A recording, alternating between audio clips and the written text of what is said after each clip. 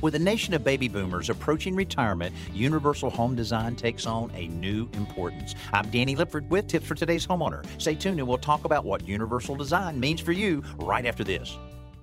Universal design is often perceived as modifications that are intended just for the elderly or disabled, but really it's much more than that. It involves considerate planning that enhances a home's livability and value by making it more comfortable and accessible to everyone. In most cases, these changes are not even noticed. For example, making clear and even walkways for those with walkers or wheelchairs is also an advantage for those who don't use them. Making doorways at least 36 inches wide, lowering light switches, and raising outlets makes life easier for everyone as well. Kitchens and baths require special attention, like lower counters, pull-out shelves, lever-type faucets, and roll-in showers and tubs. But again, these things are easy to accomplish, and they work just as well for an able-bodied person as they do for someone with limitations. I'm Danny Lipford with Tips for Today's Homeowner.